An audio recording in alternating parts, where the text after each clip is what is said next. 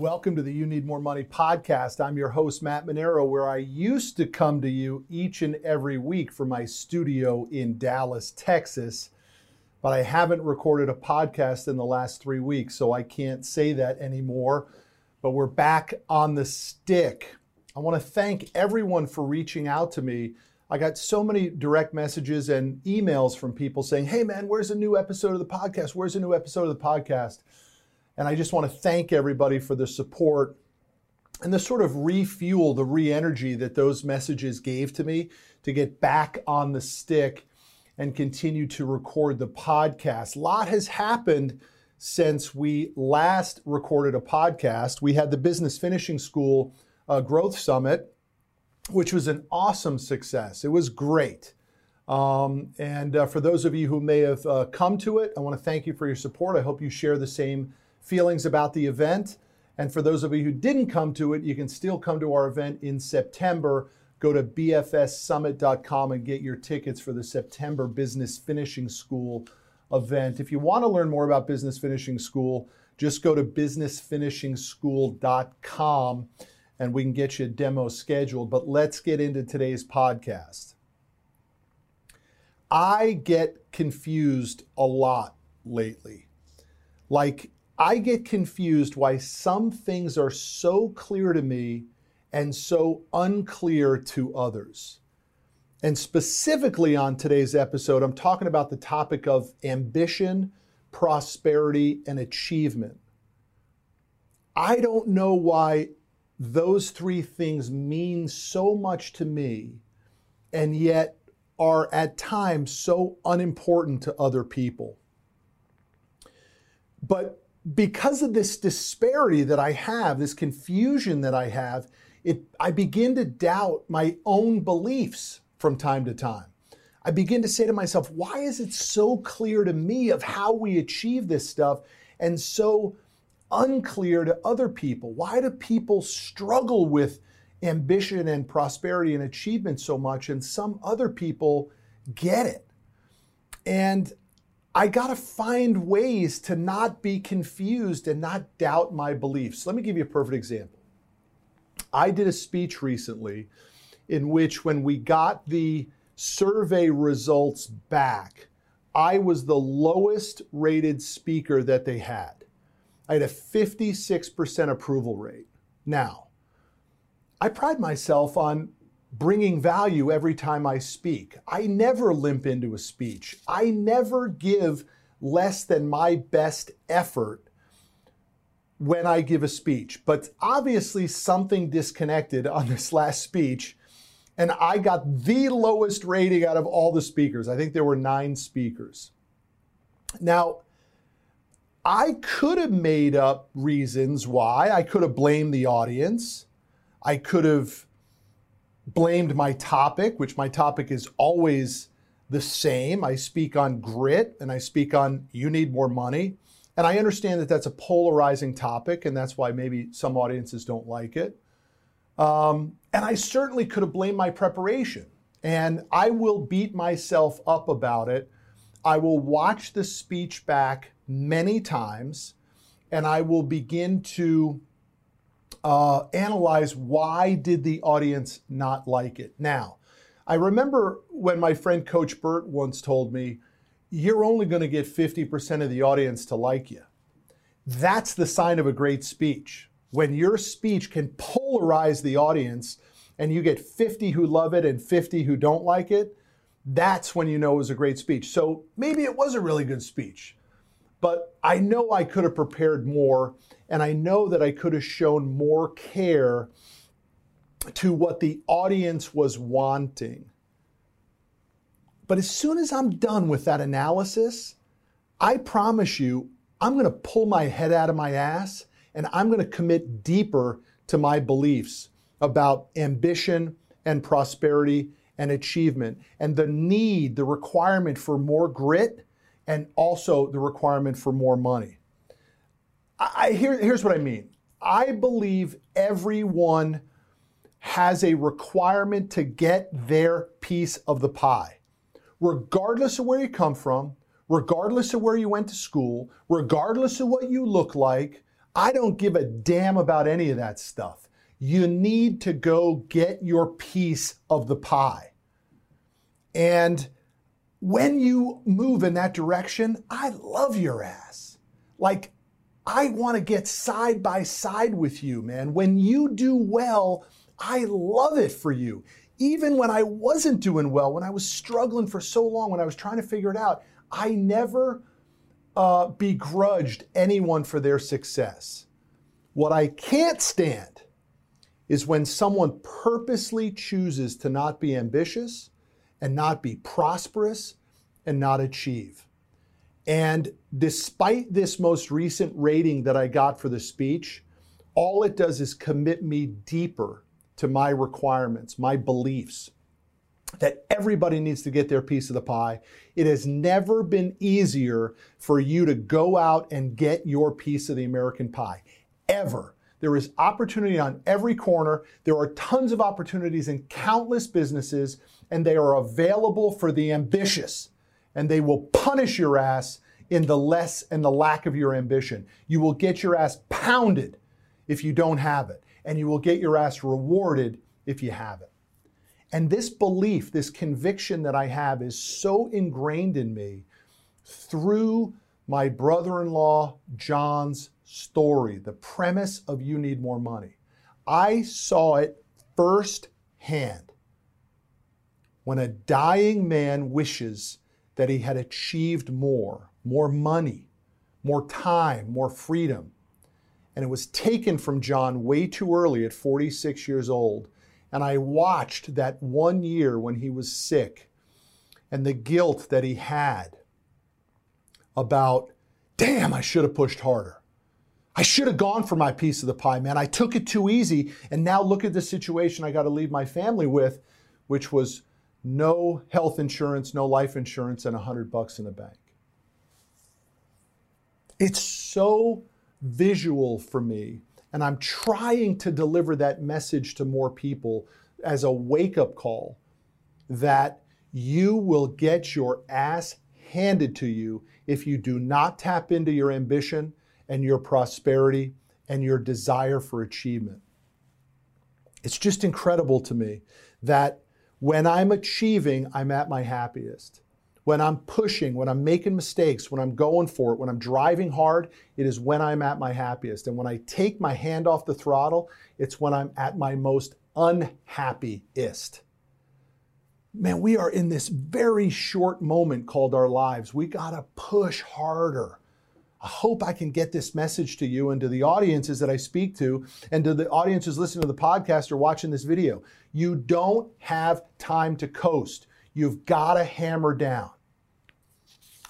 I wrote 5 things down, 5 reasons why people, and maybe you just don't have that unbridled ambition to be committed to your prosperity. And maybe one of these 5, or maybe all 5 of them resonate with you, or maybe the counter exists where none of these resonate with you and you feel happiest because you're achieving, you're connecting to your prosperity, you're winning at the game of life and of money. So let me go through these 5 with you real quick. Number 1, you don't have your core values locked down. So you begin to waver. You go back and forth. Look, I will beat myself up about that rating from that speech, but it will not change my core beliefs that we need more grit, we need more ambition, we need more prosperity, we need more achievement, we need more freaking money to get ourselves closer to freedom. The freedom that says, I did what I was capable of doing to get myself, my family, my employees, my vendors, my coworkers, my clients in a movement, a forward movement of achievement. Now, number 2 reason why people back off is they're scared. Man, I get it. Scared is real. Fear is real. But the pushback against fear is to change your perception of it, to eventually begin to relish the fear. That the fear is part of the roadmap of achievement and prosperity. You don't get there unless you're doing some shit that makes you scared. Fear is not something to be feared. It is something to be petted, to be talked about, to be loved on, to be appreciated, because once you condition your mind to take fear and act on it, then you start to move closer to your potential, your prosperity, and your achievement and your success. Number 3, you really don't believe you can do it. But I used to never worry about that. Like, I remember doing an interview one time and the guy said, "Did you ever doubt your success?" And I said, "Never." He said, "Why didn't you doubt your success?" I said, "I just knew I was destined for something more than what I have." And I never begrudged other people. I always would say to myself, and I still say it today, why does that guy have it and I don't? I used to say it about material goods, and there's an element of me that still says, why does somebody have a jet and I don't have a jet? Why is that? What is that person doing that put them in a position to get the jet? And why aren't I thinking and doing what that person did to get it? It's a vital element. You've got to be happy for the person that has more than you, and then you got to figure out, why do they have it and why don't I have it? That's unbridled ambition. Number 4, your skills are light. Dude, you haven't put in the freaking work to get great.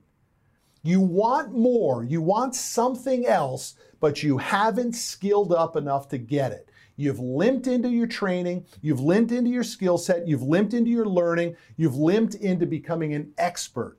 And that's why you still can't tap into your ambition. Dude, when you're in the flow, when you're on the field and you see the whole field, the rest starts to take care of itself. And number 5, your focus is lacking. You love the shiny ball moments. A little over here and a little over there. You like to do what feels good versus what gets you over the finish line. Let me tell you something. This is massive. The only thing that matters is crossing the finish line. Here's what I mean. I'm going to use a sports analogy. If you get 90 yards down the field and you don't get the last 10 and put points on the scoreboard, nobody gives a damn. Your 90-yard push might make you feel good, but without scoreboard, it never gets you prosperity or achievement. You got to score. You've got to get across the finish line. And the way you get across the finish line is tapping into your unbridled ambition and getting laser focused on it. I've told the story before. I'm going to tell it again right now of a meeting I had in Dallas with a billionaire who once said, "How many projects do you have going on at your office at any given time?" And I wanted to impress the guy, and I said 50. And he shook his hands and his head. He said, "No, no, no, no, no." He said, "Do you know how many projects we have going on in our office at any given time?" He said, "No more than 1 or 2. We pour all of our energy, our efforts, our assets, our manpower into achieving 1 or 2 things a week. And over the course of the year, we achieve 52 or 104 things that become meaningful to the organization." Most people are so terribly unfocused that it's costing them dearly. I made a note here for the podcast. I won't trade my happiness for yours. Too many people do that. I suggest we get happy together. I say that we love the achievement of others. We appreciate the achievement of others. We have the confidence within ourselves to feel good that our effort will get us to where they are, and we will go through the protocol of learning and skilling up to get there. I'm going to give you a perfect example. The Rocker and I have just finished wrapping up our estate planning. And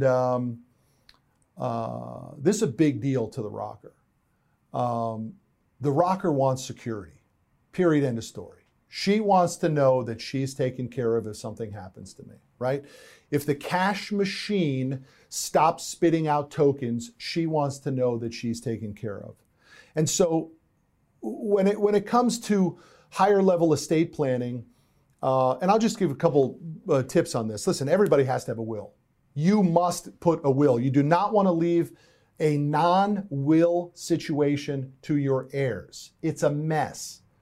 The courts are going to jack your heirs around if you don't have some form of instructions. Now, a will still have to be probated. It still has to go through the court system, but at least you prepared some instructions for the court to go by. You gotta get a will. Dude, wills are cheap. A standard will is cheap. If you want an estate planning will, it's different. But when I'm talking about this estate planning, I'm talking about the whole kit and caboodle. Like everything has been reanalyzed, from our insurance to our wills, to our executors, to our pass-throughs, to setting up the living trust, which is very important too, because a properly designed living trust actually bypasses probate if it's done properly. I just want to give you a tip. If any of you are thinking about a living trust, a revocable living trust, you really need to understand what you're doing there, because setting up a trust is not good enough.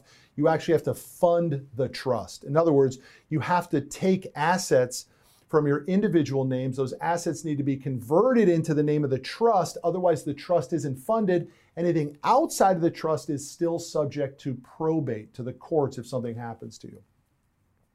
I know I digressed a little bit, but here's my point. If I'm going to pony up the tens of thousands that I did for the estate planning thing to the lawyers and the estate planners, I'm going to be a fucking expert at it. I'm going to be so freaking ambitious to figure out what the hell are they talking about? What on earth are the checks and balances that I need to be part of, that I need to be an expert at? I have probably read at least 50 articles about proper estate planning for highly successful people. And I probably watched, and this is no bullshit, at least 150 YouTube videos on the proper way to estate plan for highly successful people. Have you done that? To what level of confidence do you have in your ambition that if you're moving and you're focused on something that secures your family, that you've done the work to understand it? What about if you're not in a high-level estate planning situation? Have you done the skill and the work to just get freaking great at your job, to throw off tokens, to eventually provide the prosperity and the achievement and the security that your spouse might want, that your family deserves? I'm telling you, I'm going back to the principle of today's podcast. My core belief that you need more money, that I need more money, that we need more money, and we tap into it through ambition and grit and all the things I talk about in the two books, The Grit and You Need More Money. I don't doubt it ever anymore, because I have seen it firsthand in front of me to a loved one when they didn't have it. And I am so passionate to share that message to wake you up that I am willing to deliver that message to a group of people and get a 56% rating, to be looked at by the people as, I don't know if we're going to get Monero back, he was the lowest rated speaker. I'm going to learn from it. I'm going to analyze the speech. I'm going to dig into what I did right and what I did wrong. And I'm going to not be confused. I'm not going to doubt my beliefs, because my beliefs on these subjects are spot fucking on. Welcome back to the You Need More Money podcast. I'll see you when I record on Thursday. I'll see you down the road. That's our episode this week with your host, Matt Monero. Check us out every Friday at 12 p.m. Central as we discuss money, your life, and how you need more money.